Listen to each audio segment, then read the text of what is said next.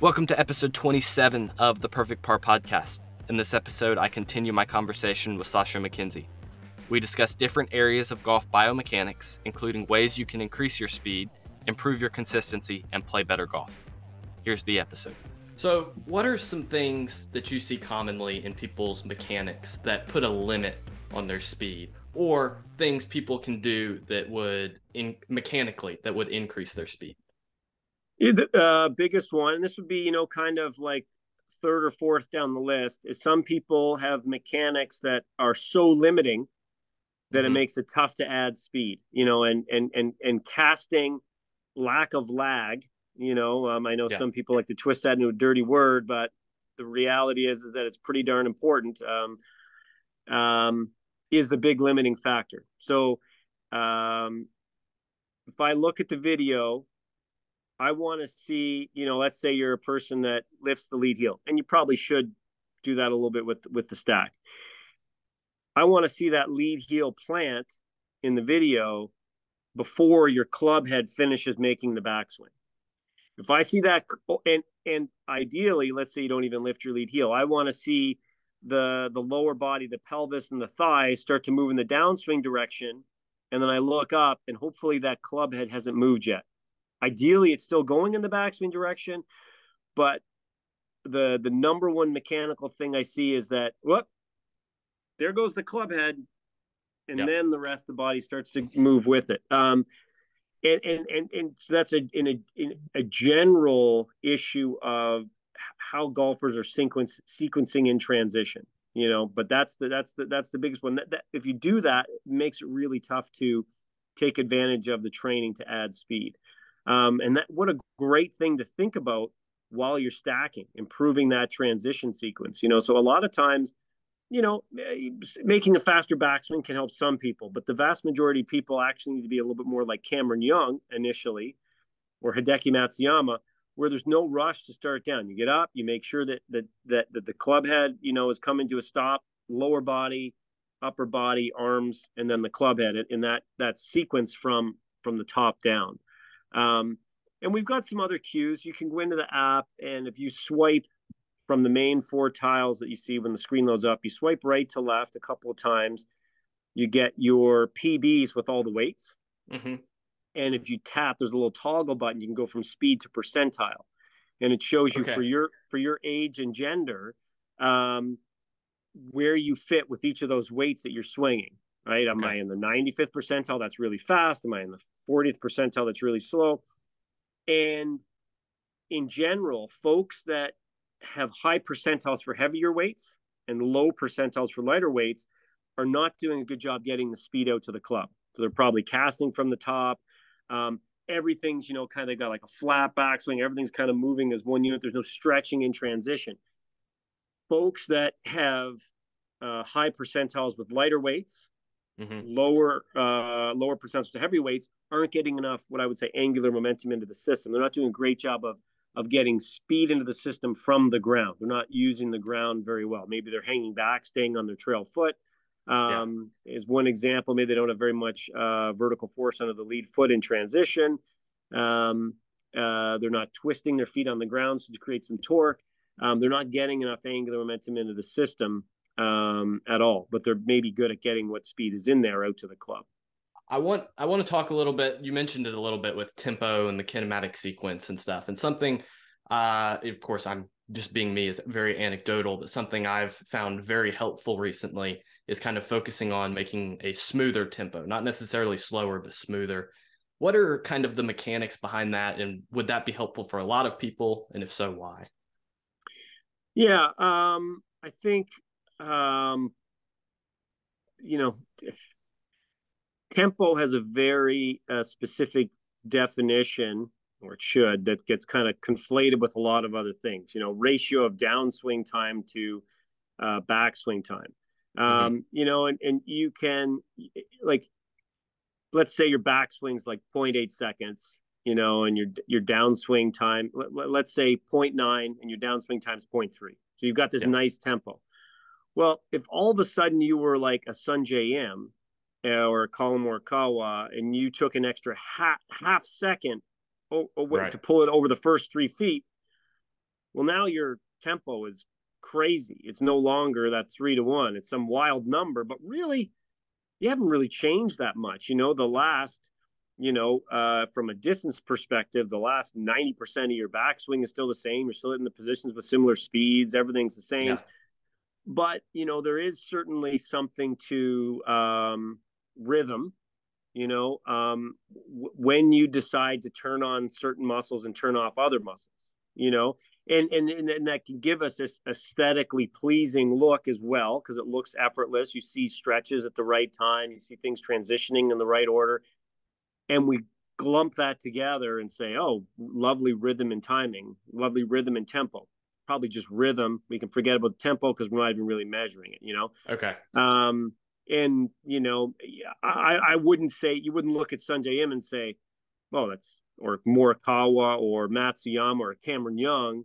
You wouldn't say, oh, their tempo's terrible. It's like, Right. no, at least from my perspective, it looks pretty good. Right. Yet from a number perspective, it's not.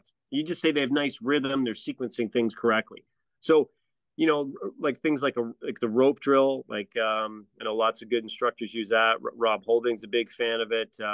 Dr. Kwan uses it a lot, and I think that can be very helpful to get a sense of when you should be turning muscles on and off to move segments. And it allows you to kind of relieve a bit of the tension.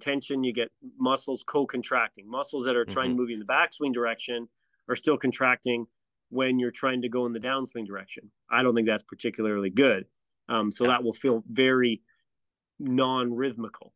Right. So I think that if you are coordinating your segments in a way that leads to high club head speed with not with a low amount of muscular effort or feeling, it's probably a rhythmical swing. It's going to look like it's got some rhythm and feeling to it. Swings that have high speed and feel effortless are going to be associated with having good rhythm. And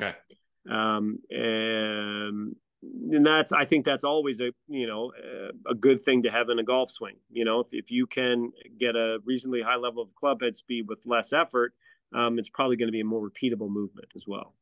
Okay. So, of course, one thing everybody is kind of searching for is consistency. What in mechanics do you see in consistent players that separate them from not consistent players? Well, if you look at the human movement literature out there in science, I'm constantly looking for a study that says, regardless of the skill or sport, or doesn't even have to be in sport, could be in workplace and ergonomic scenario where you're like, hey, we want to produce this outcome, me touching this key on my keyboard. What set of joint movements or motions will make that end result more repeatable? There's nothing really out there, for any skill that says this is the most repeatable way to do it.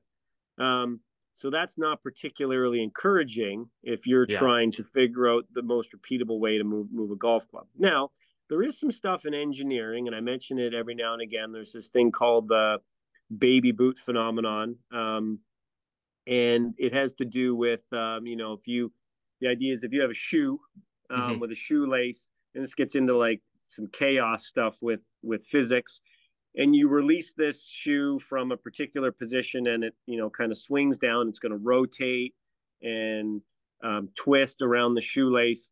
Right. And there's different initial conditions that you can kind of rotate this boot, this baby's boot, and how far you pull it back. And if you rotate it twist it 1 degree, then it's 1 degree open at the bottom. You close it 2 degrees, it's 2 degrees closed on. But then you can find these initial starting conditions that lead to complete chaos. So changing things by a few degrees up top lead to no ability to predict what's going to happen at the bottom. So there could be some of that stuff going on. I did some modeling. We probably don't have time to get into it now, where I looked at modeling golfers who had impact conditions similar to John Rahm with a lot of shaft lean. I'm using John Rahm because he's an extreme example, where he even kind of has a lot of lean with the driver, versus a high handicapper who flips.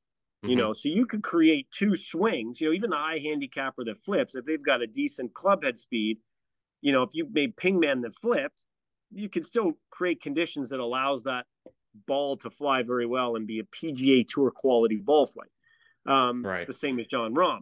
But that high handicapper that flips probably isn't going to be able to do that, over and over again. If you had them at 100 shots, there'd be bigger dispersion. So when I model this, and then I can go in and slightly tweak the timings of the muscles. So it's like you got this good swing, both swings look awesome, and then you can go in and say, right, well, what if this muscle contracted 0.00 seconds sooner or had a little bit more force? And you introduce these perturbations to both the John Rahm style swing and the flip swing, and the John Rahm swing produces more consistent trajectories of ball flight. And I haven't taken the time to go in and actually look at the models to, tease out exactly why, but I should probably do that. So there might be something there in terms of repeatability. If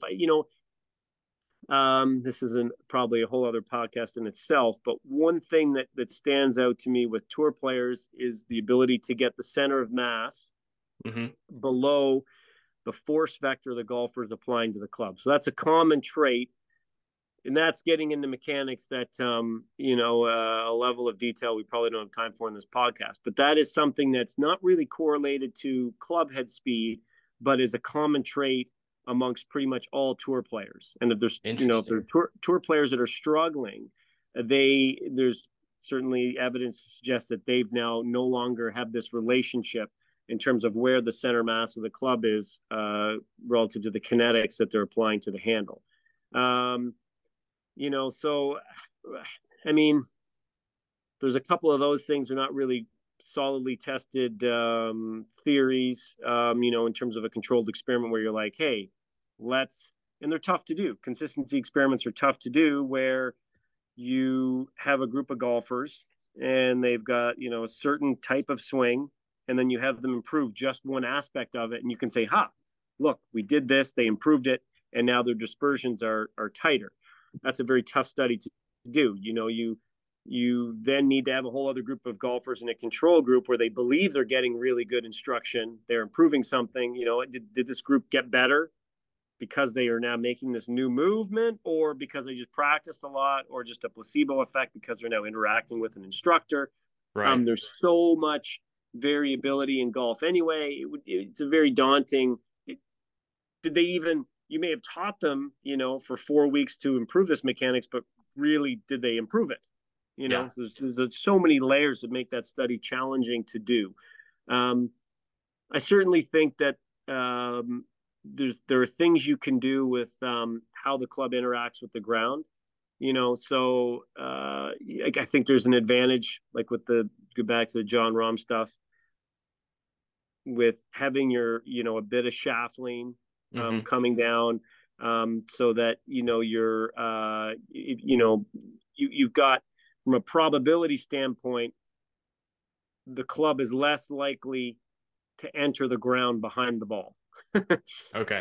You know what I mean? You can create mechanics that make it more likely to have a clean strike. Something that if you're hitting off a tee, it might not be an issue, but when you have that ball sitting on the ground, there's certain mechanics that make it, give you a higher probability of making good contact. Adam Young has some good stuff on that.